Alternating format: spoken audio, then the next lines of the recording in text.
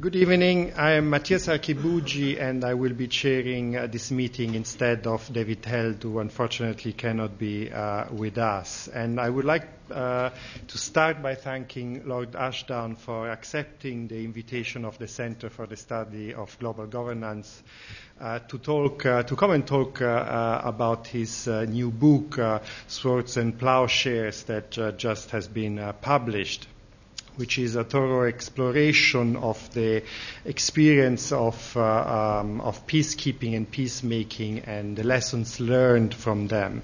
And I think that few people can match the variety of ways in which Lord Ashdown has been involved in peacemaking and peacekeeping, from his experience as a member of the Royal Marine from the late 50s to the early 70s, and his service in the British diplomatic service in the 70s. And Lord Ashdown then became a member of Parliament in 1983 and became leader of the Liberal Democrats in 1988. And was leader until 1999, and then after retiring from the British Parliament, Lord Ashdown was from 2002 to 2006 High Representative for Bosnia and Herzegovina. So a very, very significant experience in a variety of areas related to peacekeeping. And Lord Ashdown will talk for, I think, about 30 minutes. And Professor Mary Calder, the co-director of the Center of Global Governance, will respond. Professor Calder is the author of a very influential book, New Wars and Old Wars, which has been just published in its second edition. And she has also been a member of the International Independent Commission to investigate the Kosovo crisis. And she was also the convener of the study group on European security capabilities, which was established by Javier Solana, the High Representative for the Common Security and Defense Policy of the European Union, which produced the Human Security Doctrine for Europe. Over to you, Lord Ashdown. Paddy will do, Matthias. Well, Matthias, Mary, ladies and gentlemen, first of all, thank you very much indeed for inviting me here tonight. I look around the room and I can see that we have a pretty distinguished audience. Makes me feel a bit nervous, actually. I'm reminded of the words of Zsa Zsa Gabor's fourth husband, who, on the eve of his marriage to the great world sex goddess, was asked by a member of the press how he felt about the nuptials ahead, and said, "Well, I know what's expected of me, but I'm not sure I can make it interesting." And I think I feel the same way. I emerged from the trenches of Bosnia and Herzegovina, blinking into a world dominated by Iraq and Afghanistan. And it became very quickly evident to me that we were, about a year ago, that we were in a post-Iraq world, or we were in the Iraq endgame, not yet a post-Iraq world.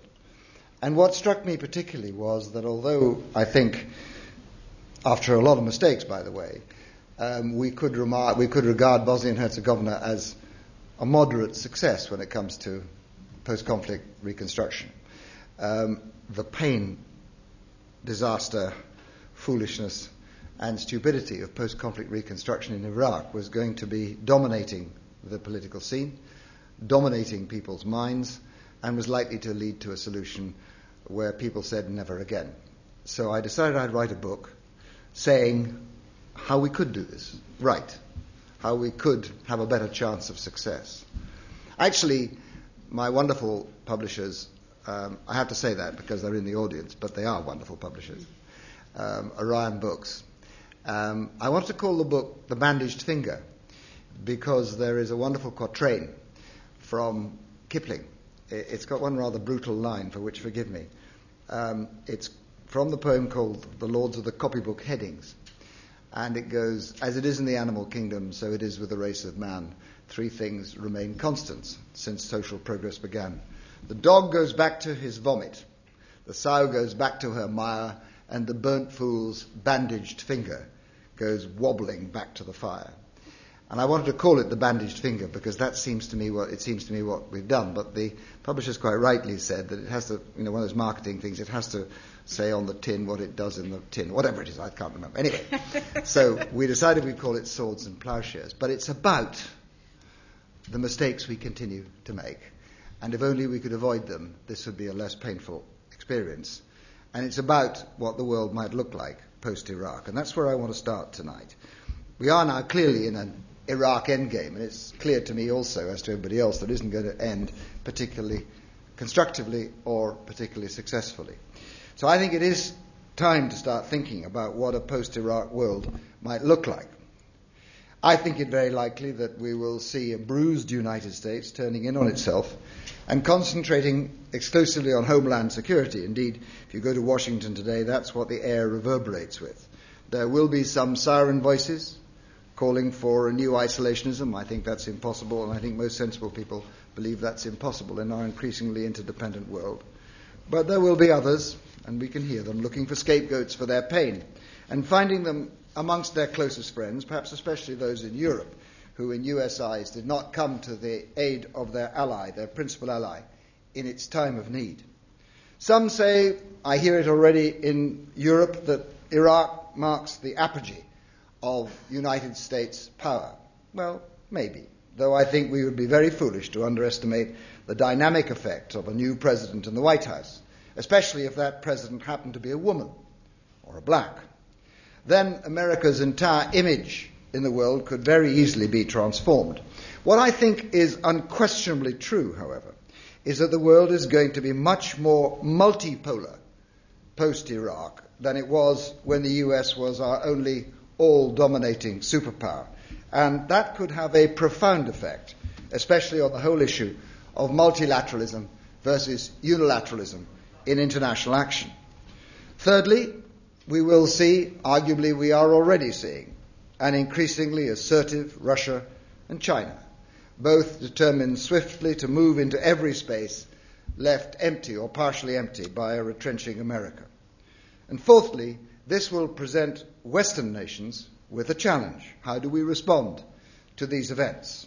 And the greatest challenge here will be, I think, to Europe, which will, indeed, has already begun to find itself facing the twin dangers of a withdrawing United States and an increasingly assertive Russia. Think Putin and energy, for an example. For the EU, this will pose both dangers and opportunities. The opportunity for Europe will be to play a larger independent role in world affairs, especially in the Middle East, to move carefully and sagaciously into those spaces the US leaves behind, rather than leaving them to Russia and to China. The danger will come, and it's a danger which I think is all too evident and perhaps even all too likely.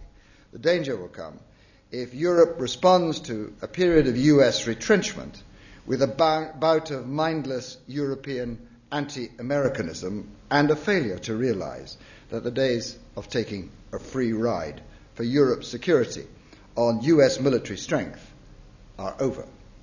It will require wise heads and strong wills to manage a change in the Atlantic Alliance while still maintaining its strength. The right reaction from Europe to this new situation will be to strengthen its unity, deepen its institutions, especially those dealing with defense and foreign affairs, and to start taking some rather tough choices about acquiring the instruments of hard defense. Monetary union was the last platform for the European integration project. The sudden necessity for more integrated European foreign policy and defense policy in a much chillier world post-Iraq looks to me to be the next one. As a liberal and a passionate European, as well as a passionate Atlanticist, by the way, and I see no contradiction between the two, I have to accept that we have regrettably lost the intellectual argument amongst our people for the process of European integration. But I think that the next step could well be that that process of integration is driven not by an intellectual argument, but by necessity. The fourth consequence of the pain of burnt fingers in a post-Iraq world, and the one I want to concentrate on tonight, is likely to be, is possible, will be a determination never to intervene again. Post-Iraq and Afghanistan, Western leaders will be less enthusiastic, their populations less supportive, and the wider international community far less biddable in providing legitimacy for these, let me call them, adventures for the moment, in the future. That may be justifiable, ladies and gentlemen. It may even be healthy, especially if it leads to a new understanding of the importance of multilateralism rather than unilateralism in these affairs. But it would be a tragedy if the response to pain in Iraq were to be not how do we do it better, but we must never do it again. If the consequences of bungling the peace which we have in Iraq were to lead to an end to all attempts to promote good governance and the rule of law around the globe. Because I believe, and I think the world shows it, that we are going to need actually to intervene more, not less, in an increasingly globalized and interdependent world. You see, despite Iraq, the revelation of 9/11 still applies. Our peace depends on the extent that we are willing and able to work together to prevent conflict or reconstruct peace in other parts of the world. We live, ladies and gentlemen, I think in uniquely turbulent, dangerous, and unstable times. I don't suppose there is any time, certainly for the last 100 years or so, when the world has faced so many problems all at the same time. And as we move deeper and deeper into the era of resource scarcity, overcrowding, global warming, and massive shifts, sometimes unremarked, in the tectonic plates of power, from the nations of the Atlantic shoreboard to the nations of the Pacific Rim, it seems to me this unstable mix is only likely to get more potent and more dangerous. Do you know, at present there are some 74 conflicts in progress around the world, the overwhelming majority of which have occurred inside states and between ethnicities. Some believe that this tells us that the era of interstate war is over, that these little brushfire intra-state wars of recent years are the only wars there will be in the future, and that the era of great wars is past. I'm not, I fear, one of those. Partly because there is so much dry tinder lying around and far too many firebrands. Partly because interstate competition, especially in the developing world, is not diminishing, it is increasing. And partly because the best structures for fighting big wars, the most powerful ideologies for driving them, and the most destructive weapons for using in them still remain in the hands of the nation states. But all major conflicts are preceded by a period of instability. Indeed, one way to look at the world's present little wars is that they are the pre-shocks that always accompany a major shift in the established order. If we can therefore control these better by preventing them where we can, intervening more wisely where we have to, and then reconstructing peace more successfully afterwards, we may make it easier to avoid a wider conflict. And what's more, although we concentrate in Iraq and Afghanistan, actually interventions are not now the exception. They are rather part of the bloodstream of international affairs. Let me give you some figures. Since the end of the Cold War in 1992 or thereabouts, the UN, the United Nations, has, subject to a decision in the Security Council, on average taken a decision to intervene in the domestic jurisdiction of one of its members every 6 months since the end of the Cold War. And despite the well-known high-profile failures, around 65% of these interventions have been successful in that they prevented a return to conflict. International intervention, according to recent studies, has cut the number of conflicts in the world by half since the end of the Cold War and reduced the number of war deaths by much more than half. So, we should not allow ourselves to be blinded by the consequences of failed practice in Iraq and the difficulties, perhaps even more than difficulties, of Afghanistan. For despite them, this remains overall a safer world because we have been prepared to intervene where we had to and it will be a much more dangerous one if we cease to do this. And what is more, ladies and gentlemen, we do know how to do it. If only we could avoid, as in Iraq, repeating what fails when we should be replicating what succeeds. The Iraq experience, and I'm sad to say to an extent that of Afghanistan too, represents the triumph of hubris, nemesis, and above all, amnesia over common sense and past experience. In both of them, we have, to a greater or lesser extent, abandoned past lessons in favor of a kind of 19th century gunboat diplomacy approach to peacemaking, and it self-evidently isn't working. The things we have to do to increase the chances of success, and the things which we should not do because they increase the chances of failure, are not exactly rocket science. And they're definitely not new, if only we could remember them long enough to apply them. Avoid the conflict if you can. Prevention is best. It'll be much cheaper that way. But if conflict cannot be avoided, remember it's not over when the fighting is finished. Why is it that post-conflict reconstruction always takes us by surprise? Baghdad is a very clear example. In fact, when the conflict is over, the tricky bit is probably just only then beginning. So, spend at least as much time and effort planning the peace as you do in preparing for the war that precedes it. Make sure your plan is based on a proper knowledge of the country, not your own prejudices, especially its political dynamics. And leave your ideologies and your dogmas at home.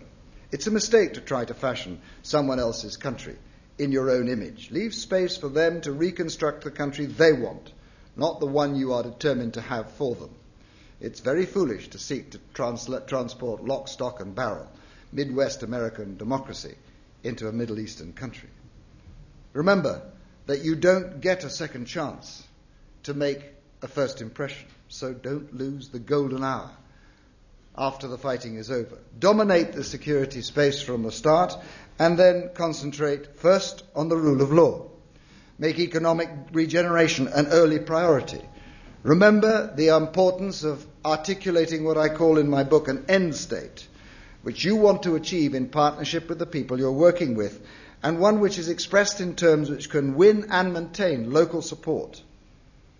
General Sir Rupert Smith's seminal book, The Utility of Force, argues that modern war is fought amongst the people. Well, modern peace reconstruction is fought amongst the people too. And if you can't then win them to support your case, you can't do it.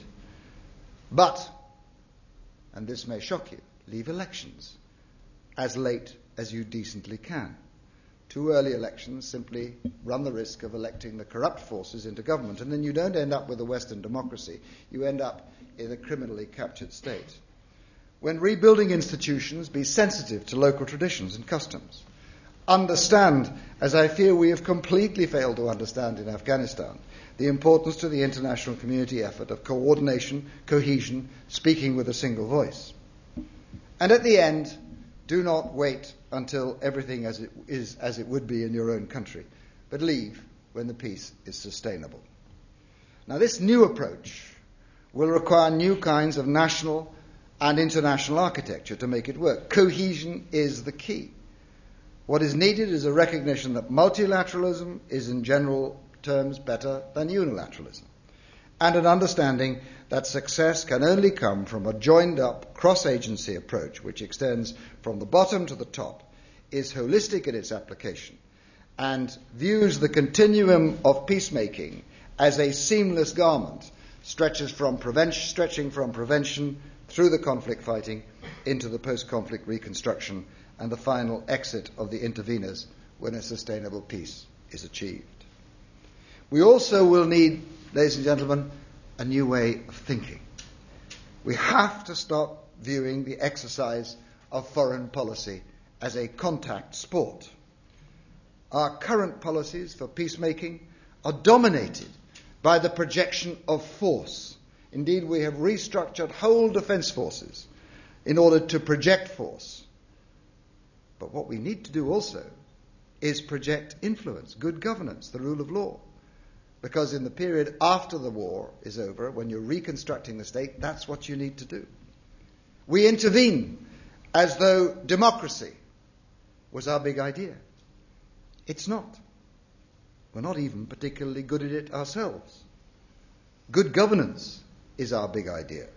The rule of law is our big idea. Open systems and the market-based economy. These are our big ideas. A stable democracy, fashioned to the conditions and the cultures of the country concerned, is what comes afterwards. It is the product of good governance, not its precursor. We seem also to believe that nations and democracies can be built at the point of a bayonet, when they can only be built through institutions. Reconstructing nations after conflict depends on the ability to win public support by winning the battle not of armies, but of ideas. I read an opinion poll the other day. I sent 2 opinion polls produced by the Ministry of Defence on Basra.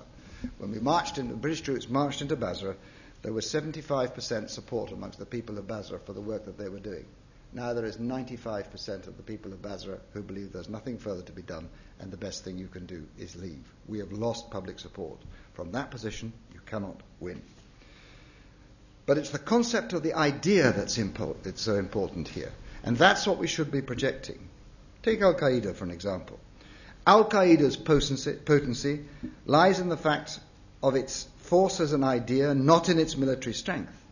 If we are to win this battle, the language that we use is going to be as important as the effectiveness of our military and security structures. Let me give you an example. Our enemies are not Islamic terrorists, but terrorists who happen to be Muslims. Our key friends are not our Western ally, but that great majority in Islam who share our values and who need our help to win the struggle to prevent their great civilizing, tolerant religion being captured by the forces of darkness, just as our religion has been in the past. You know, on the question of language, I hear our leaders often say we are fighting for Western values. Well, we're not fighting for Western values.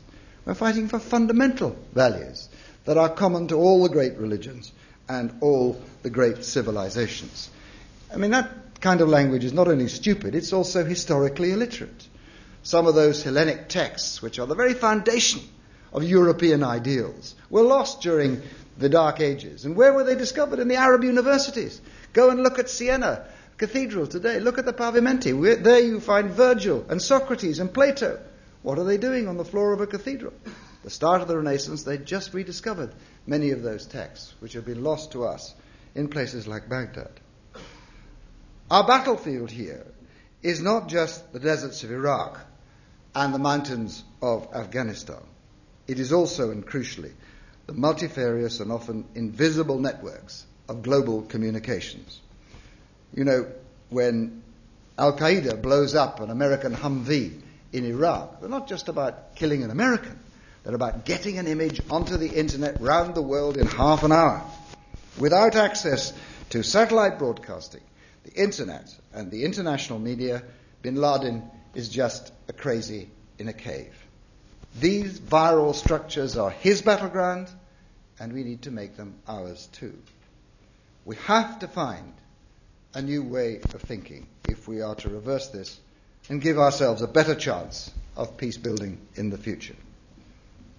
To be successful, however, needs more than the right structures, good intentions, and a warm desire to do something to help. International intervention is a very blunt instrument whose outcomes are not always predictable. It is not for the faint-hearted or the easily bored. It needs steely toughness and strategic patience in equal measure.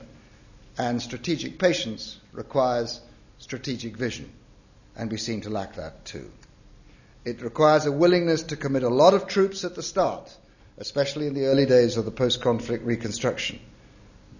A capacity to provide sustained international support to the end, and an ability to endure a time frame that is measured in decades, not years. And then if you succeed, the only reward for success, if it can be achieved, is that all that expenditure and all that pain will be less than the cost of the war that was avoided, or the pain of the chaos which would have ensued if the international community had stayed at home. Meanwhile, Leaving early or doing it badly may end up making things not better, but worse, and nearly always means having to return later to do it again properly. What this means, ladies and gentlemen, is that intervention should not be undertaken lightly or because something must be done and no one can think of anything better. It's important to remember the effect on the interveners as well as on those subject to the intervention. It makes the interveners, or has a tendency to make the interveners, arrogant, and those who are the subject of the intervention either angry or dependent, and often both. The bad news is that, as Iraq and Afghanistan shows, intervention is expensive, tough, and difficult to do. The good news is that if we can learn to do it better, and that's what my book is dedicated to, I think we'll get our fingers burnt less, and in the process may make the world a much safer and less painful place than it is at present. Thank you.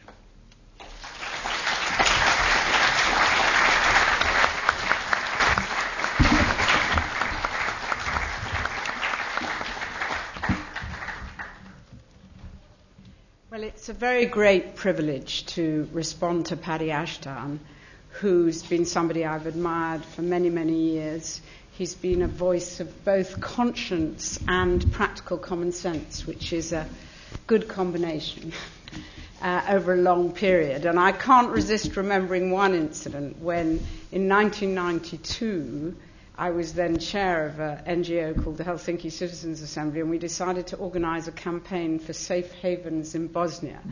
And we asked Paddy if he would speak at the press launch for this great campaign. And no one came. It was deep embarrassment. It turned out to be the Queen Mother's 90th birthday. And that was of much greater interest to the press than a campaign for safe havens. Nevertheless, we sent 300,000 postcards from all over Europe to European prime ministers and to David Owen, and I do believe that was a major factor in the establishment of safe havens.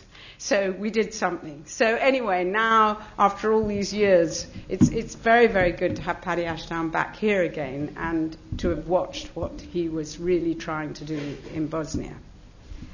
I do think this book, in a way, is a symbol of the fact that we are in the midst of a profound change of paradigm about security matters. Paddy mentioned Rupert Smith's book, The Utility of Force, which is very much along the same lines. Last week we had General Dallaire here, the general who was in command of UN forces at the time of the Rwandan genocide, and he made a very forceful lecture again on the same lines. And I think what's great about Paddy's book is that it's very much on the lines of these thinkers or these soldiers, these practical guys, but it goes beyond the use of force. It's a kind of handbook to the whole array of issues that you're likely to face in an intervention. So what are my questions? They're really sort of, I don't really disagree with any of it. The first question, of course, is this too late? Have we made so many mistakes that the whole idea of intervention is discredited? And I feel if we'd only had Paddy's book in the early 90s, we might not be in the situation that we are today. We might have had his book, but the politicians wouldn't have taken it seriously. But I look around at the moment, and although it's true that interventions are not continuing, unfortunately, why are we not in Darfur? Well, the excuse is that it's because China and Russia won't allow it. But actually, I think that is as much a scapegoat of the reality, since actually very few countries are willing to deploy forces in Darfur after Iraq. If we look at the Middle East, it seems to me what's winning is precisely the old paradigm, what Paddy was talking about, the gunboat diplomacy approach, the war on terror approach. And actually, I don't think Iraq and Afghanistan are just little wars. They are, in a way, the beginnings of a great conflict. And what we're seeing at the moment is the spread of that to Palestine and to Lebanon. And in all of these cases, what you see is the disastrous effect of imposing on these conflicts a traditional great power view. Lebanon and Palestine. Palestine is treated as the war on terror. Hamas is treated as though it was Al-Qaeda.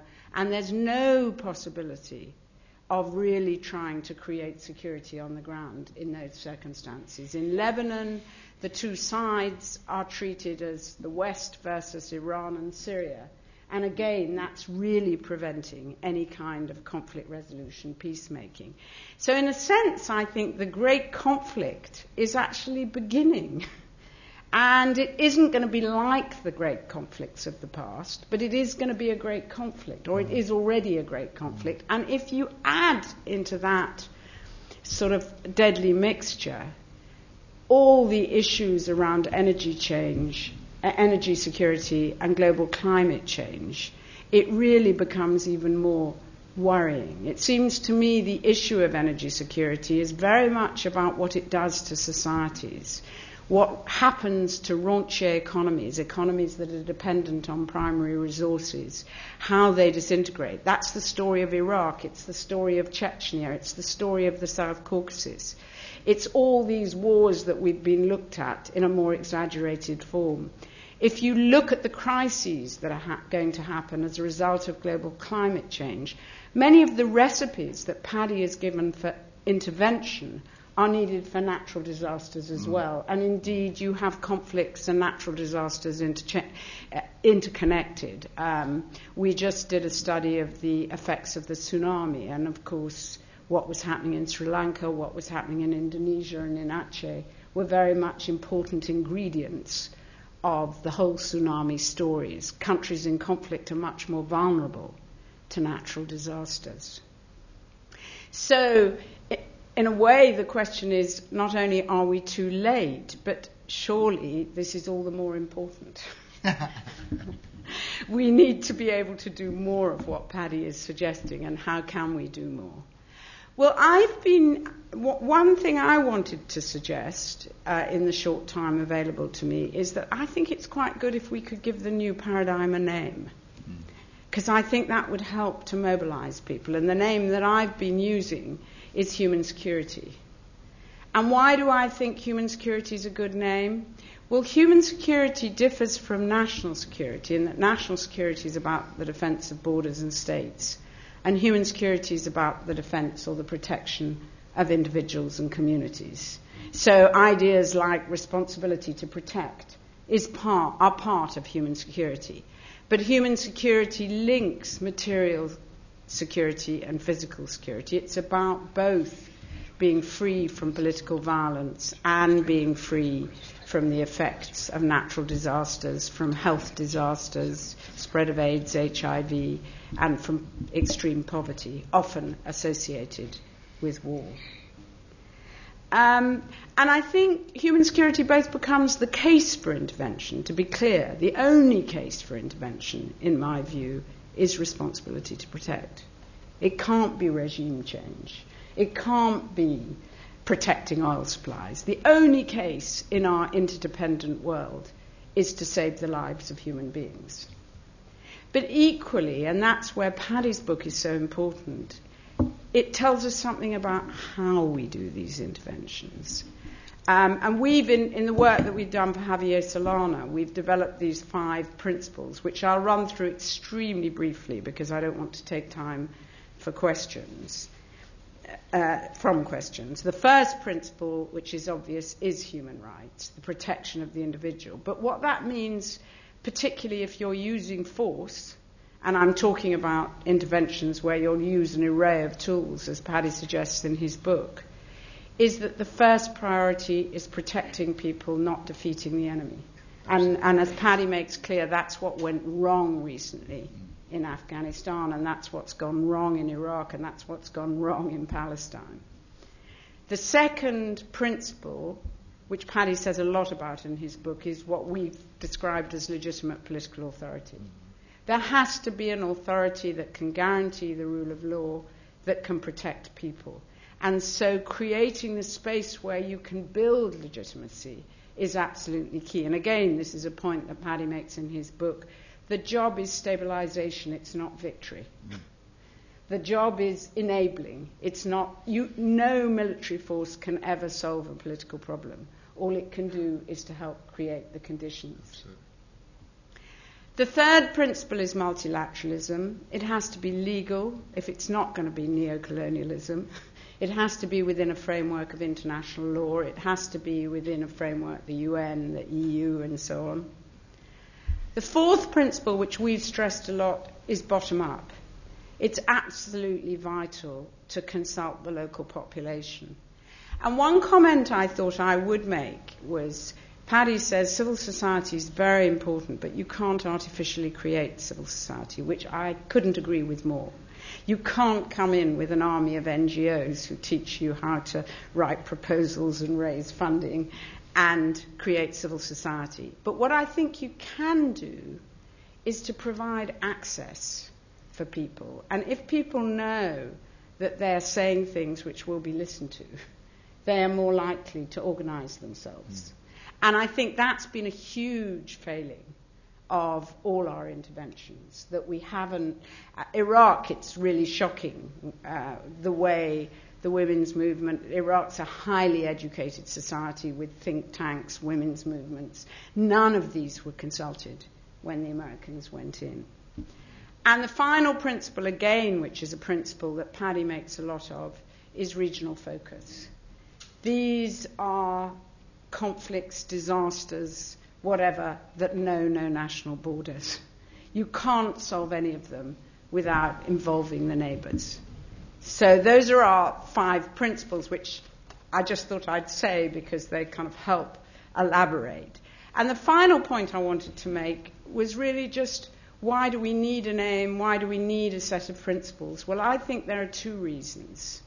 The first is coherence. One of the big problems of all international interventions, and again it's a point that Paddy makes very strongly in his book, is institutional infighting. With European interventions, there's the Council, there's the Commission, there's the Member States, but UN interventions are even worse.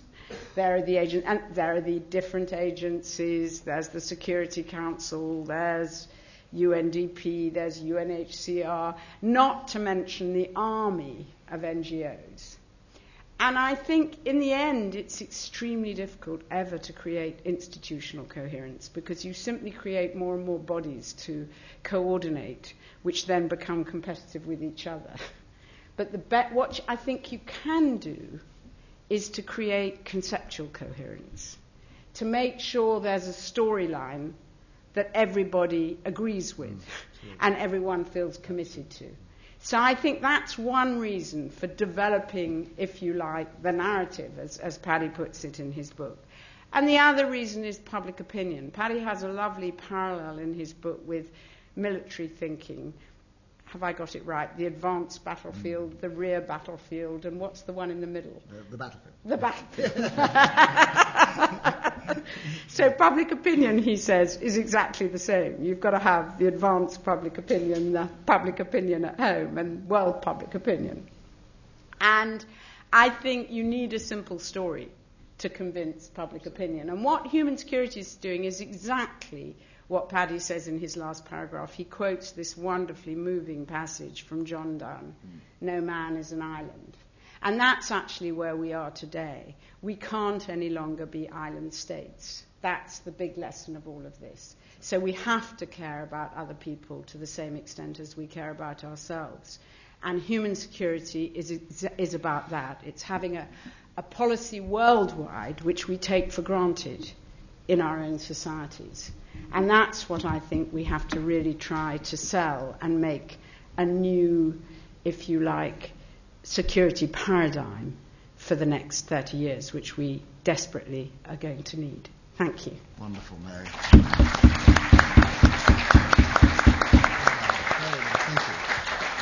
Listen, the most important part of today is your questions, but I just want to respond to what Mary said, and we oughtn't to engage in a debate of agreement. Hands up those who came here to be cheered up. Goodo, because you're not going to be. I agree with Mary's view. There's a terrible, wonderful line from A. Houseman's The Shropshire Lad, which he wrote, I think, in the years before the First World War, but feeling the chaos that was to come. It's said to have echoed in Churchill's brain throughout the 1930s, and it goes, "High upon the hill of summer, lazy with the flow of streams, hark I hear a distant drummer, drumming like a sound in dreams.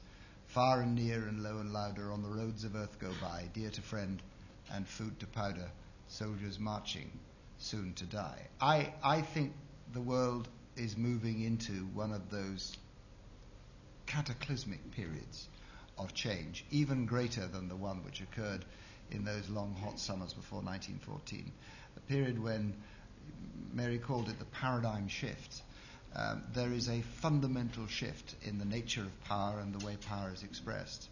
And I think we are potentially on the edge of an extremely turbulent and very dangerous decade. And it is exactly as Mary has suggested, that concatenation of events that brings it together. It is the multiple challenges, huge challenges, and puny leaders, by the way, that now confront us. The challenge of global change, of an overcrowded world, of resource conflicts, of this incredible shift of power away from the nations of the Atlantic shoreboard to the nations of the Pacific Rim. I don't think it's impossible we wake up for the next 10 years and find that we're not the first economy in the world any longer, we're the second economy. And if you think about what that means for the governance of Western democracies. You think our democracy is held together by democracy, our state is held together by democracy? Forget it. It's held together by rising, the prospect of rising prosperity. And I think the kind of world we're moving into, let alone the rise of fanaticism in the world of faith, the decline of respect for the institutions of government, the vanishing of creeds in the Western world that hold us together and predict the way that we behave one towards another. So we are in a period, I think, which is extremely dangerous. I'm not sure any of us have thought yet about, Mary calls this, what has she called it, the great conflict has already started. It's quite easy to draw that conclusion. If we fail in Afghanistan, and I think, by the way, we are failing in Afghanistan now because of a failure to speak with a single voice, we're putting into Afghanistan 1/25th the amount of troops and 1/50th the amount of aid per head of population that we put into Kosovo and Bosnia, and we won't even coordinate. I was speaking to one of Karzai's people the other day. He said, I don't know, the entire international community is acting bilaterally. I haven't a clue what to do. They come in and tell me contradictory things every 5 minutes. There's no strategy, there's no cohesion, there's no single voice. We're losing. If you lose in Afghanistan, the consequences of that are absolutely horrific. I mean, I had one senior British general, very well respected, said to me the other day, I worry that NATO is going to be as damaged by failure in Afghanistan as the UN was by failure in Bosnia. But that isn't the thing that really worries me. I don't think it's possible then to contain Pakistan. And I think you will see the beginnings of the development. Mao Zedong used to call the First and Second World Wars the European Civil Wars. Not a bad phrase for it, by the way. And I think what you could see is a regional civil war between Sunni and Shia, which extended right across the whole region. And I think these are really dangerous moments. So maybe it's too late. I don't think it is just, but I think we've got to start getting this right, and that's what we're talking about. I have one thought for you. Mary calls this human security, and I like the phrase. I think the issue is something slightly, let me put a different slant on it. I think the big fact of our time is the migration of power outside the institutions created to control power. And those institutions are the institutions of the nation state. And if you think about how power has migrated onto the global stage, where the institutions capable of controlling it are either non-existent or too weak, and you think it's a massive shift of power. Now, this happens in history from time to time. The Industrial Revolution shifted the basis of power in Britain. We had to have an 1832 Reform Act to widen the franchise because governance has to follow power. And the fact that we did it saved us from the revolutions of 1848 that set alight the rest of Europe. I think that kind of migration of power has now taken place.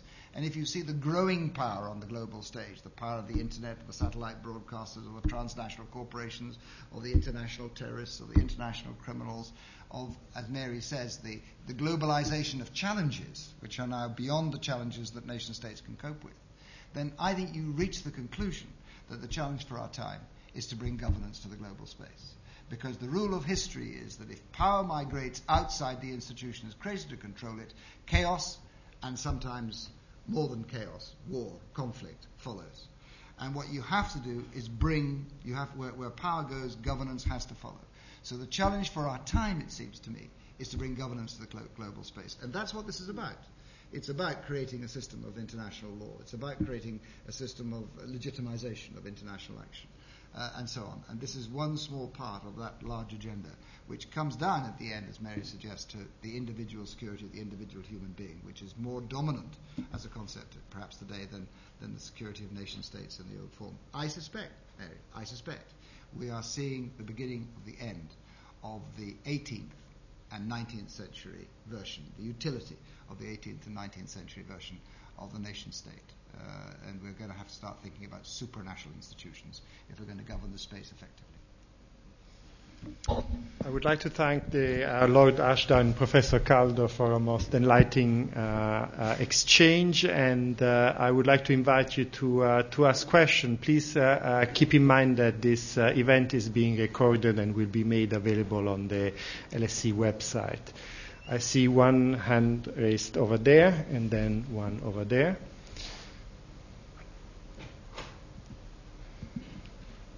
Good evening. Jamie Brockbank, Department of War Studies, King's College London. I just wanted to discuss the responsibility to protect in the context of Africa. I think the responsibility to protect, I admire its sentiment, is predicated on this notion of changing sovereignty, as you spoke about. But a large number of, rulers around the world and states are quite resistant to some of these Western notions of sovereignty and a kind of universal kind of discourse of human rights. I mean, if you take the African Union, for example, as we've seen over the last years over Zimbabwe, for example, rulers are quite happy to sort of rally round as such against, in support of, a fellow black African ruler, as opposed to, and they sort of talk about a discourse of, imperialism or whatever else. And you see what's going on in Sudan at the moment as well, where to a certain extent there is, a lot of the African nations there is a certain amount of solidarity. And I'm just wondering about the African Union. A lot of emphasis has been put on the African Union taking responsibility for African problems, for the African peacekeeping force. Do you think this is really viable if countries perhaps aren't going to take responsibility for their own problems? And if you could just discuss that tension, really. R2P, responsibility to protect. Actually, it post-eventum legitimizes the intervention in Kosovo. The first time we used R2P, by definition, the Kosovo intervention, I think, was probably illegal. The fact was that it had massive support across the world, including in the UN Security Council, and therefore it went ahead. But it probably was outside the legality of the time. By the way, the book has a chapter discussing international law. R2P, after the event, incorporated in international law the concept of responsibility to protect, and it was laid down in the summit, the global summit. The point I think I need to make to you before coming on to it does apply in Darfur is that we are assembling international law at present, rather like English common law. It's assembled untidily, painfully, and sometimes irrationally, and little by precedents. The fact is that we have not honoured responsibility to protect in Darfur. It's the responsibility to protect's first outing. We could have acted, and we haven't, and Mary's made the point. I mean, we could very easily have declared a no-fly zone. One squadron of French jets from Djibouti could have done that.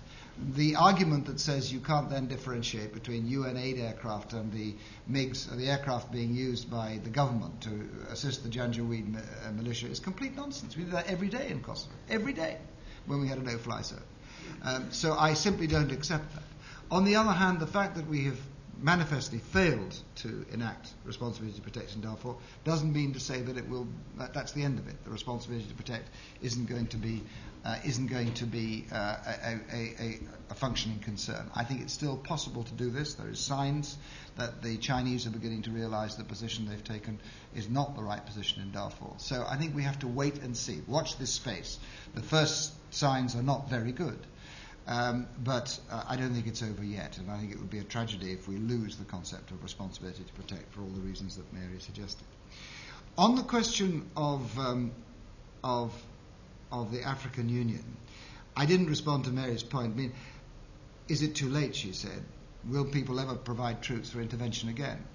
I think the reality is that it is exceedingly likely, and probably a very good thing, that there will be another intervention that does not have legitimization through a UN Security Council resolution. I don't think domestic populations of Western countries will tolerate their government operating in the way that happened over Iraq, neither here nor in the United States. So, de facto, I think that, and I regard this to be a very good thing, I think that legitimation for interventions, certainly major interventions, will now go back and reside in the UN Security Council, and practical politics means that the leaders of Western democracies will not persuade their people to support them unless that happens.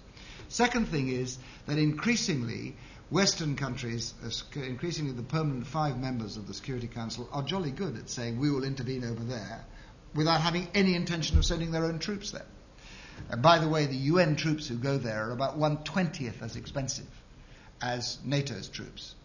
But then I think there is a strong possibility that in many cases the UN will not be the force that intervenes, but it will subcontract that intervention to other coalitions of the willing, of which NATO is the most obvious case. But of course NATO is not going to go into Sudan for reasons that you just said, which means that you have to rely on other regional security organizations to do this. The Australian-led ad hoc organization that did the operation in East Timor, the African Union in Africa. If that's your policy, and I think it could be, and maybe it should be, then one of the functions of the United Nations, perhaps working through the newly established Peacebuilding Commission, should be to raise the capability of those regional organizations like the African Union, for us to validate and go about training these troops to be able to do intervention on behalf of the UN. Where do I think we're going to? I think we're going to a position where the UN ceases to be the intervener or manager of executive action of first choice. I think the UN increasingly becomes the validator of international law, of international action, the legitimizer of international action, the developer of international law, the guardian of international law, but will from time to time, in difficult circumstances, subcontract action to properly structured and properly controlled coalitions of the willing. I think that's the direction we're probably going in.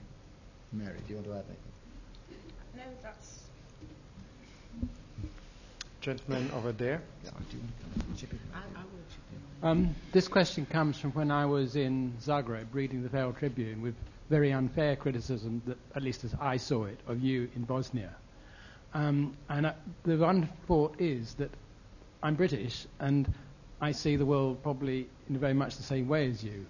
And there is the problem, and I think it is one of the crucial problems of any intervention, is that outsiders will never fully understand the local situation until they've had a very long learning experience. And that is even more, obviously, I think the crucial one in Iraq. And I don't think it was a question of 19th century politics. It was Bremer seemed to think that he had landed not in Baghdad, but in Berlin, in West Germany in 1946.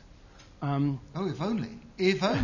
And this is why I don't agree with you on elections, because are you right? Okay. The people who are going to be elected are going to be crooks, they're going to be, extremists and everything, but at least that is a reality which any intervention has got to face up with. And ultimately, what did the British do in Basra? They put into power in Basra the politicians that were available, who would have been the people who would have got elected anyway. Well, it's a very tricky issue. I mean, first of all, Mary puts her heart in it, and you infer it as well, that the dilemma for the intervener and it's one which I can't pretend we always got right in Bosnia, is how do you intervene strongly to get things going quickly, to establish the rule of law, to give people security, on the other hand, create space so that you allow them to take the decisions and you don't build up dependency. And that's a very fine judgment, and you don't always get it right. I can't pretend I always got it right in Bosnia. In Bosnia, I was forced to move much faster than I would have wished to have moved, brutally fast, because we wasted 7 years. And we needed to build the Bosnian state in some kind of form as quickly as possible, because I knew that the world was withdrawing troops, was withdrawing aid, it was withdrawing will, as attention shifted to Iraq and Afghanistan. And we had one opportunity, and we had to move brutally fast. But I can't promise that I got all of those very difficult judgments right. If only Bremer was as good as General Lucius Clay. I mean, I have to say to you that I've just done a program for BBC World Service, in which we look into the post-World War II reconstruction of Germany. The paradox is that it was the British and the French who were appalling, colonialist in attitude. They shifted the colonial service in. They governed the Germans as though they were Ghana. And they acted the most outrageous way. I mean, there was one British colonel sacked Adenauer at one stage. They refused to think about reconstructing the German economy. They actually moved in lock, stock and barrel to move German equipment out, including even 4711, the eau de cologne recipe, which they claimed to be a war secret, in order to shut down the German industry so it wouldn't be a competition for the British. The people who knew what was going on and who actually began to reconstruct the German state were the Americans. They were far more enlightened in the post-German reconstruction. And of course, eventually you had the Marshall Plan, and eventually we had to swim in behind them, largely because the Cold War started and we suddenly realized the Germans shouldn't be made into a subservient nation, but they should be made into powerful friends and partners in the Cold War. So if only Bremer had been as good as General Lucius Clay, who goes down in my view as one of the world's really good post-conflict reconstructors, along perhaps with MacArthur. On the question of elections, look, it's a very tricky question, this, because the interveners, when they come in, are going to be faced with a question of legitimacy, as you quite rightly say. What are you doing in our country? Why are you governing? Why can't we have elections? I didn't say you leave elections late. I said you leave them as late as you decently can.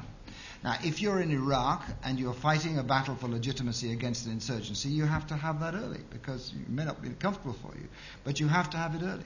But insofar as you can build the structures of the state, create a secure envelope, establish essentially the rule of law, and establish, democracy is not just about elections, it's about other things too. It's about checks and balances in government, it's about control of the executive, it's about the creation of the civil society, it's about a free media and free press. Elections are only one of the things. In Bosnia, we had one policy, which was elections, because we wanted to get out early. So we had 6 elections in 7 years. And people got very fed up with elections. And all that happened was you elected the corrupt forces that were running the war into government. And then you had not as I said, a Western democracy, but a criminally captured state. And that's what we discovered when we started work there in 2002. Interestingly, in Germany, the first national elections were not held until 1949. 5 years after the war ended. Now, there was total victory. It was you're starting from a blank sheet of paper. You had more room for maneuver. But it is better, if you can, to construct the other structures of a democracy: free press, a clean political space, above all the rule of law, and to hold your elections later rather than earlier, if you can, as late as you decently can, is the key, it seems to me. Maybe I'll add this time. I don't disagree with any of that, but I just want to add a couple of points. One is about Iraq, and I think they had an image, the Americans, of what it was like after 1945, which wasn't very close to reality. And what I find absolutely extraordinary about Iraq is the way it conformed to their, if you like, video games, their image of what Iraq was. I mean, I think both Saddam Hussein and George Bush had a common interest in portraying Iraq as this totalitarian state in which there was a dictator who could only be overthrown by force. They also had a common interest in making the world believe that Iraq had weapons of mass destruction. But the reality was something completely different. Saddam Hussein was, after 20 years of sanctions, of a terrible war with Iran, which was like the First World War. It was a really weak state on the verge of collapse. And so it was completely different from what the Americans imagined. And here I have one little disagreement with what Paddy says in his book. He says the invasion was a magnificent, quick military victory. I think the invasion was one of those video game exercises, because actually what happened was they dropped leaflets in Arabic to the Iraqi army saying, put on your uniforms and go home. And they all take off your uniforms and go home. And they all did that. So they actually didn't meet any resistance. They met a tiny little resistance from a group called Saddam's Martyrs, which General Wallace said prophetically, this isn't the enemy we war-gamed against. But essentially it was an exercise. They walked into Iraq with the consent of the Iraqi people. That was what happened. And they didn't control anything except for the bases that they'd created. And yet they understood it as occupying Iraq in the same way as the Allied forces occupied Germany. So there was a huge mismatch. So even though you're right, they couldn't have known Iraq like somebody who lives in Iraq, they could have known it a little bit better. Oh, much better. Much. They deliberately got rid of. A huge amount of work had been done post-conflict reconstruction in Iraq by the State Department, and Rumsfeld threw it out like 6 weeks before the invasion. It's just incredible. Though I think Jay Garner was telling me they only had 4 people who could speak Arabic in his team to reconstruct Iraq, which is 300 strong. That was it. Anyway. And that was one thing. The other thing I wanted to say something about was the issue of elections and local people.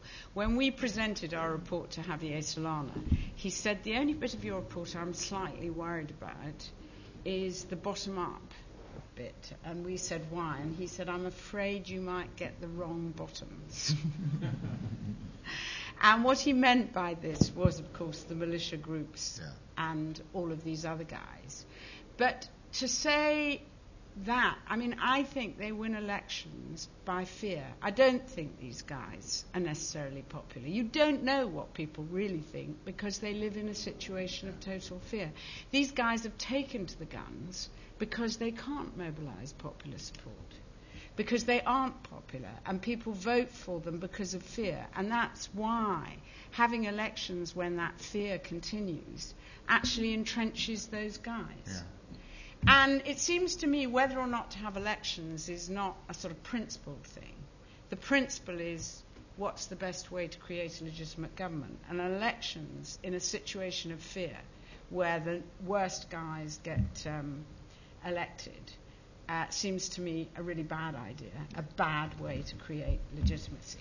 Interesting, actually, I hope Paddy won't mind me reminding him, but in the middle of his term, an NGO called the European wrote this pamphlet called the European Raj, and accusing Paddy of being a new imperialist. And I thought, actually, that's what you need at this point. You know, that if the bottoms are the militias and the criminals and so on, then you need a benign imperialist. Preferably a liberal. Preferably liberal. Gentleman with a blue shirt.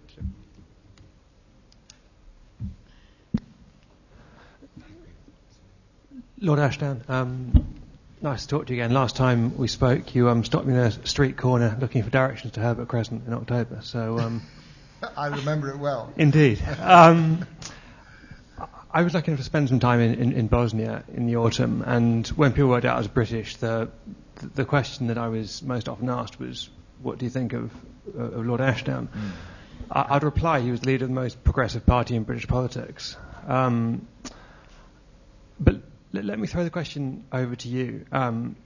What do you regard as your greatest successes and your greatest failures in Bosnia? I can't tell you. I mean, I don't think that I'm very capable. I mean, you're not very good at knowing your own successes. You know your own failures a bit better, and I'll tell you about those if you like. Although I'm reminded of Michael Heseltine, who once said, "I'm too wise to know that I've not made any failures, but I'm also too wise to tell you what they are." But we set out, if you read the book, you'll find that, that's a good plug, isn't it? Read the book, okay, guys? Buy it, okay? Buy it best. Read it if you can't afford to buy it. It's all about theory, and Mary's right, but at the end, there is 2 annexes, which Annex A is the plans that we laid, and I've got, I think, all of the guys who work with me in Bosnia. There's Julian Astle at the back, Julian Braithwaite, Ian Patrick, and Ed Llewellyn somewhere in here. And we sat in a little loft in the Foreign Office, and we made a plan about what we'd do. And we analysed what was necessary, and we came to the conclusion that Bosnia had been stabilised, grass a Dayton, but the next task was to build a functioning Bosnian state, and our time was very limited because of the withdrawal of troops, withdrawal of money, withdrawal of will, and therefore we laid down a plan of what we wanted to do. And then Annex B is 1 year taken from my diaries of what it's like to do this job in intimate detail, not the whole 4 years, but because that would take up the whole book. And would be very boring, but it gives you an idea of what the bump and grind of this thing is and how your ideas are amended by realities you meet on the ground. I say at one stage that the trick of peacemaking, as indeed life, is to be able to differentiate between what you like to do and what is possible to do and make those difficult judgments. I think at the end of this, we set out, in my first opening speech I said I wanted to put Bosnia irreversibly, the task of my mandate, I used this phrase, was to put Bosnia irreversibly onto the path to statehood and irreversibly onto the path to the European Union. At the end of our 4 years, we did that, I think. In Bosnia, we created the structures of a light-level state. We combined the 2 armies into a single army, under state control, 3 intelligence services into a single intelligence service under parliamentary scrutiny. We created a single taxation system in place of the fractured sales tax, the VAT system, in record time, by the way. We created a single judiciary and a single codex of law to catch criminals. We created some state courts that were able to try even the highest in the land for corruption. We reunited the city of Mostar. So we did quite a lot of things, on the surface. The question is, building institutions is the easy bit. I keep on saying that states are made up of hardware and software. The hardware is the institutions. You can do those with a bit of skill, a bit of power, and a lot of luck in a matter of 4 or 5 years, some of those institutions that are necessary. But changing what's in here, the software of the state, what's in people's minds, takes a long, long time. You can't do that. That takes it much longer. So I think broadly, we, with some greater successes, some lesser successes. I think our biggest success may well have been VAT, establishment of VAT system nationwide, and the combination of the 2 armies under single state control, because from that moment onward it became impossible to have a war between them. So I guess that was the sort of successes. My failures are probably too many to number.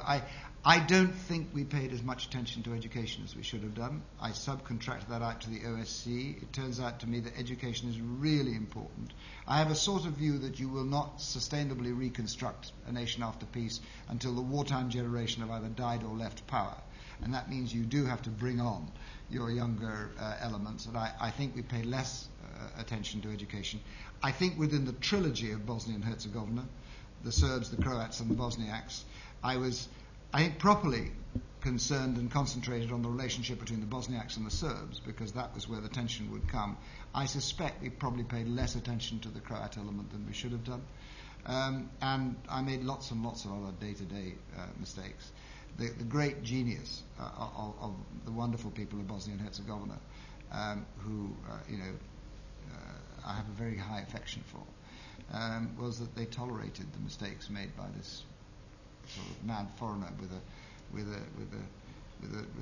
a title out of Gilbert and Sullivan, and powers that should make a liberal blush, blundering around their countryside, trying to help them to build a state. And in the end, they were jolly hospitable and kind to us, and were patient enough to allow the mistakes I made. I suggest we take 2 questions together. Yes, the 2 gentlemen on top. It seems to me that Lord Ashdown's depiction of the changes of power in society today are moving in opposite directions to his proposed solution. On the one hand, you've got power moving towards a more micro-based units, if you like, in terms of individuals, the internet, and localized terrorist groups. and yet your solution is for more supranational governance, and those two seem to be slightly contradictory to me. Allow me, I can't see who's speaking. Could you put your hand up? Yeah. Up there. That's the reason. I was looking around. No, I don't think they are. Look, why? If you take a look at the nation state, what the nation state did was to settle power at the center of the nation state. That started with Louis XIV, I guess, and it became centralized power which ran the nation state. If I'm right in saying that the nation state does no longer have the utility that it had in the 18th and particularly the 19th century, then what you need is a new settlement of power. And you see the nation state now attacked from both levels. First of all, many of the things the politicians of the nation state, including me, pretend that they can do to their electorate, which is provide everything that their people want, is manifestly not true, because their destiny is at least in part controlled by global forces. The Chancellor of the Exchequer is no longer got free movement to do what he wants to do with the nation's economy. He has to respond to global markets. But it's also being attacked from the bottom, because individual people living within communities are simply no longer prepared to give the centre the power that they, and that doesn't just apply in Britain, it applies in every Western democracy which is facing those kind of similar democratic crisis, a crisis of belief in the functions of government, because it's too distant, it doesn't listen to them, and it is not sensitive to their needs. So what I think I'm saying is that one thing I'm pretty clear about, and that is the institution of the nation state in terms of governing ourselves and ordering the world is no longer no longer has, I don't say it'll vanish, it no longer has the utility it had. And what you need is a new settlement of power. Some of that power will have to go up to supranational institutions. How else do you cope with global pollution, with global warming, with the problems of global poverty, with global terrorism, with global crime, except to create some institutions at the supranational level? But a lot of that power also has to be passed down into communities. So the devolution of power back down into communities, so they take their own judgments about the fundamentals of their own way of life, is part of the proposal. So my proposal is not simply the creation of supranational institutions. It is about a resettlement of political power. Some up, some down, some will remain at the nation-state level. So can I quickly jump into the unrelated question? Excuse me, there are quite a few people that would like to ask questions. Yes, thanks. Hello there, a former student here. My name is Mohammed. I became interested in politics during the times of John Major and Paddy Ashdown, and it said a lot about the caliber of politicians that we had before. My question is there a relationship between the image during the end of colonialism in Africa and the events in the Middle East? There seems to be a voice for change in the Middle East, same as it was in Africa in the late 1950s. And at the moment, Mary said we need to concentrate on the bottom up. So are we negotiating with the wrong people? Because at the moment there is a change in Palestine. In the next 10 years we'll see a change in Egypt and Pakistan. So are we negotiating with the wrong people? I don't know. You're all looking pretty gloomy. When I was first elected Member of Parliament for Yeovil as a young aspiring Liberal candidate, we used to have to go along to meetings. There is a point to the story, I promise you. The most frightening meeting in an election is the meeting with farmers. And you go into a room and it's full of farmers. And I have to tell you, not many of them are Liberals. And on one occasion, the room was full, about 300 farmers in the room, and they asked me all sorts of complex questions. And one man from the back put his hand up and said, "What do we think about the price of barley then?" And I said, I don't know anything about the price of barley. He said, "I'm voting for E." I couldn't work out why he was going to vote for me. He came up to me afterwards, and I said to him, "Well, you asked me a question, I couldn't answer it. Why are you voting for me?" He said, "Us asked the other two about the price of barley. They went on for half an hour, and us doesn't grow barley within 200 mile a year," he said. I always promised that I would, if I couldn't answer a question, I'd say so, because it seemed to be rather better. I don't know if we're negotiating with the right people, except this. And again, it's a point I make in the book. You may not like the people who have democratic legitimacy and who have been elected, but by and large, it's a rather foolish thing if you don't speak to them. Because if you're living in the world, if the new paradigm shift as Rupert Smith argues, and I say in the book as well, I agree with the analysis, is that you have to win public support. Then you have to speak to the people who've won public support. You can't afford not to. Now, maybe if you're the European Union, the United States, you can say Hamas may have won public support, but we're still not going to speak to them. Maybe it's possible, though I think it's extremely rarely wise. But if you're the government of a country, and in effect you are the de facto government if you're the intervener, you can't do that. You have to speak to the people who carry democratic legitimacy and democratic support. And we discovered that in Ireland. We had to speak to the representatives of the Catholic population. And if some of them resided in Dublin, we had to bring Dublin into the process. And I think if you look at, say, read the Revolt on the Tigris, and you will see the danger in a position like Iraq of simply ignoring the fact that this bunch of people have democratic legitimacy, but we don't like the look of them very much, so we're not going to speak to them. You do not have that luxury if you're the government of a country. So I think that's the best answer I can give you. Since there are quite a few people wanting to ask questions, I would ask Lord Ashdown to take 3 questions. By this young lady, yes, with the cardigan, and this gentleman over there, and by Dr. Kostovitsova over there.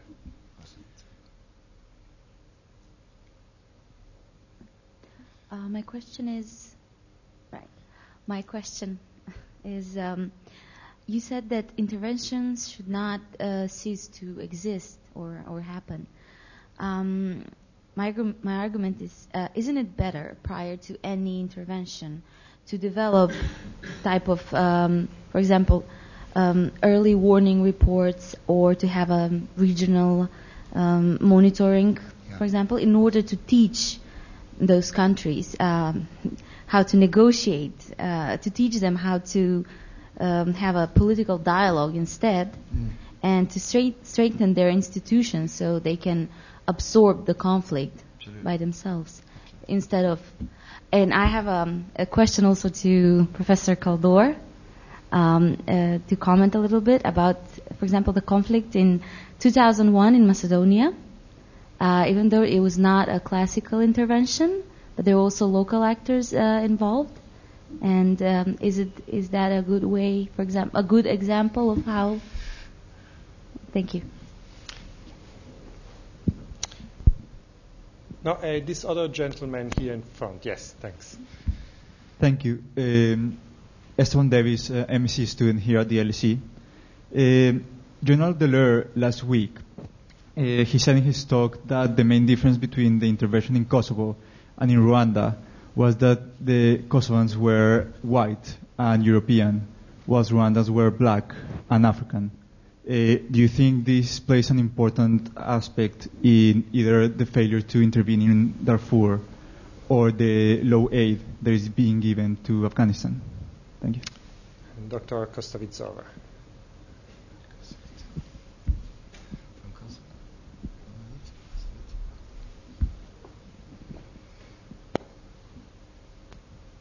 Actually, when I was doing fieldwork in Bosnia, one Bosnian told me that you should run for the elections because if you did, you would be voted in the office, as people were disappointed and disillusioned with their own corrupt party elites. But actually, that leads into my question. We talk about the question of accountability, which was actually the Achilles heel of all international interventions, and the example of Basra that you mentioned also illustrates that. Don't we need a new architecture, institutional architecture, to feed from the bottom up into the intervention, into the protectorates? Protectorates. Three fascinating questions. Early warning reports, yes, and I cover this quite a lot in the book. Prevention's better than cure. And by the way, prediction is the mother of prevention. If you can prevent a conflict by spotting failed states beforehand, strengthening their institutions, etc., then you have saved yourself a huge amount of difficulty and expense and pain. And there are mechanisms for doing that. Take a look at the work of Hoffler and Collier, who have now got quite a good matrix for spotting when states are in danger of conflict or failure. Quite a good matrix that can tell you the ones that are able to do so. Of course, you have to apply intelligence to this. But absolutely that the international community should be in the business of spotting potentially failed states, spotting conflict, and doing what they can to prevent.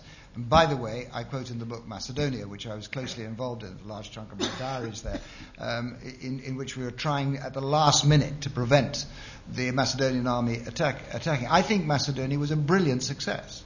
By the way, I didn't think it could be done.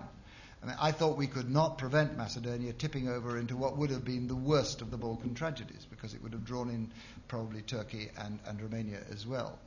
But it was prevented, and it saved us from disaster and catastrophe of an even greater nature, arguably, than in Bosnia.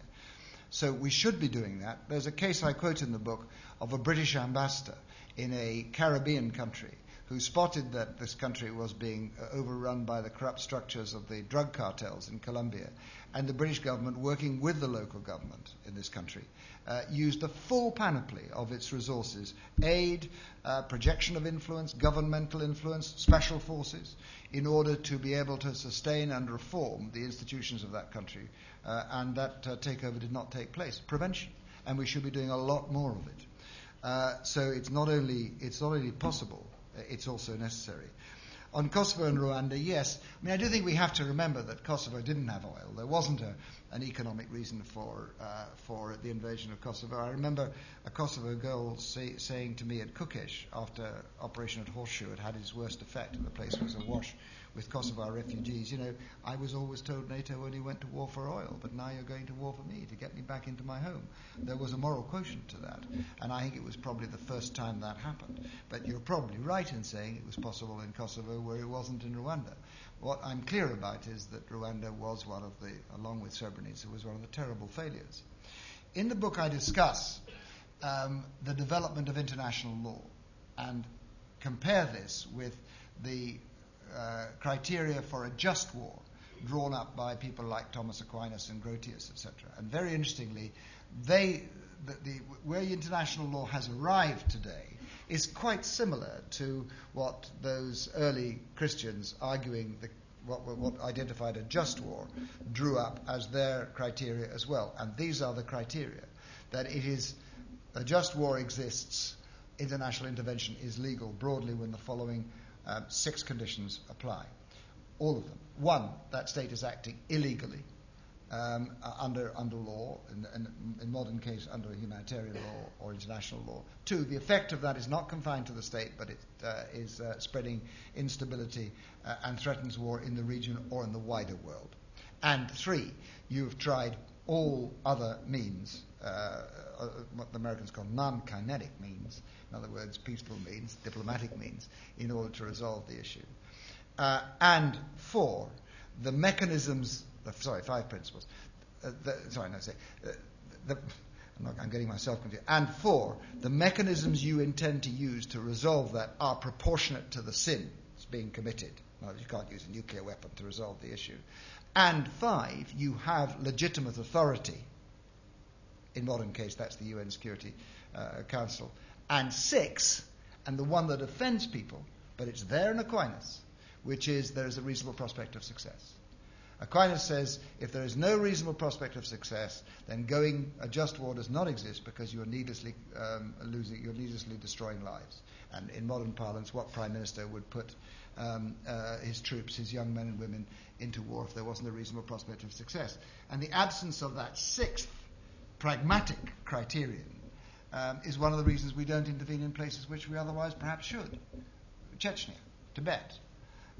So when all those are in place, then effectively it has become de facto legitimate to intervene. And again, those bear a very close resemblance to the concepts of the just war put forward by Aquinas and others.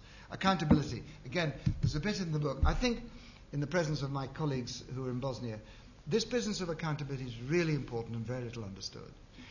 When I was in Bosnia, I was accountable to the international community. They appointed me and they checked on me, and I had to get legitimation and support for them if I took a big action, the Peace Implementation Council. But I very quickly realized we were also accountable to the Bosnian people. If they had rejected at any moment anything that I'd have done, my power would have vanished just like that, and I might as well have left. And an intervener is accountable to the people. It's a scandal that the UN will not make its public funds and accounts available to the people of Afghanistan. You are accountable to them, and you have to be accountable to them. And the reason why you draw up this narrative is to create something for which you are going to be accountable. So we kept very, very close touch with Bosnian opinion. I had to have a better feel for Bosnian opinion about the actions I was taking than sometimes their own politicians did. And interveners do need to realize that even if they are not de jure accountable to the people in which they intervene, perhaps they should be, by the way, they are de facto, because if you lose their trust and support, you can't succeed. Well, I just want to say a couple of things, because I can see we're reaching well over the end. Oh, no, it's not. It's 7. It's 7, not 8. Yeah. That clock is. But we are reaching the end of our time. One is the answer is to answer the question of Macedonia. In a sense, it was successful. But what I always feel about the Macedonian intervention is that actually it was a failure. I mean, Macedonia should have been prevented years ago. Macedonia was the one country that met all the conditions that the European Union had laid down for recognition. And it wasn't recognized because Greece objected. Macedonia economically suffered far more than anyone else. It had an embargo because of Greece. It was affected by sanctions on Serbia, and it took a huge burden of refugees. On top of that, Macedonia initially, there was been a UN deployment that was withdrawn 2 years before the conflict. And although it was on the border with Serbia to prevent, I do believe if that UN deployment had stayed, it was actually withdrawn because Macedonia recognized Taiwan. But nevertheless, the point is that anyone could see that the Macedonian conflict was happening. And given that Macedonia was really the good boy among all these new republics, it was outrageous that it wasn't treated as such. And it should never have reached the point it reached in 2001. And what I think is that although the intervention did succeed in stabilizing the situation, unfortunately, Ohrid agreement is rather like Dayton, and it's rather like Resolution 1244, and it's rather, as Denisa, who just spoke, has explained to us, like the Ahtisaari plan. They all carve these states into little ethnic quarters where previously populations were mixed, which makes long-run conflict resolution much more difficult. So I'm a bit more sceptical about, I think people jumped too quickly on the Macedonia was a big success. It was, given what happened, but it should never have got to that point. I think that's true. And the final point, final point I wanted to make is one very good guideline for interventions, I think, is engage women. Yeah. I don't want to sound essentialist about women being more peace-minded, but what I've found in almost every conflict, you always find networks of women who cross ethnic divides. You always find networks of women who are really concerned about everyday life as opposed to ethnic nationalism. And I think more engagement in women in peace processes and in state building would be a very good recipe to follow. Yeah, I think that was one of the absences in Bosnia too. There wasn't enough engagement of women, although it's quite a sort of male-dominated society. Probably that makes it even more necessary. There's just one point I wanted to concentrate on as you finish, just a thought that was brought up, and I don't think anybody's commented on, so allow me, if I can, Mr. Chairman, just to say a word on it. Mary said that the fifth principle was the regional focus. It's actually extremely important. You cannot reconstruct a state cut off from its region. The fact is you have to engage the neighbours. Before we could have a chance for peace in Northern Ireland, we had to engage Dublin. They had a role to play because they were, as it were, the sponsor organisation for the Catholics in Ireland, and it's necessary. It does lead you to talk to some pretty unpleasant people, like Milosevic and Tudjman, but we had to do it. And if you don't involve the neighbours, you can't reconstruct a peace. And one of the failures of Iraq has been a complete failure to understand that Syria, Iran, and the other neighbours have a role to play in this. They may not be the people you want to speak to, but if you weren't prepared to do it, you shouldn't have gone in the first place. And the engagement of the neighbours and the regionalisation of a conflict is one of the key areas which you need to make sure is delivered properly if you're going to reconstruct a state successfully. Before we bring this event to a close, I would like to say that Lord Ashdown has agreed to stay here for a while and sign copies of his book. And if you happen not to have a book yet, the publisher has very conveniently set up a table just outside of the right-hand door, actually left-hand door, and where the books can be purchased. Lord Ashdown, it has been a pleasure and a privilege to have you here. Thank you very much. Please join me in an applause.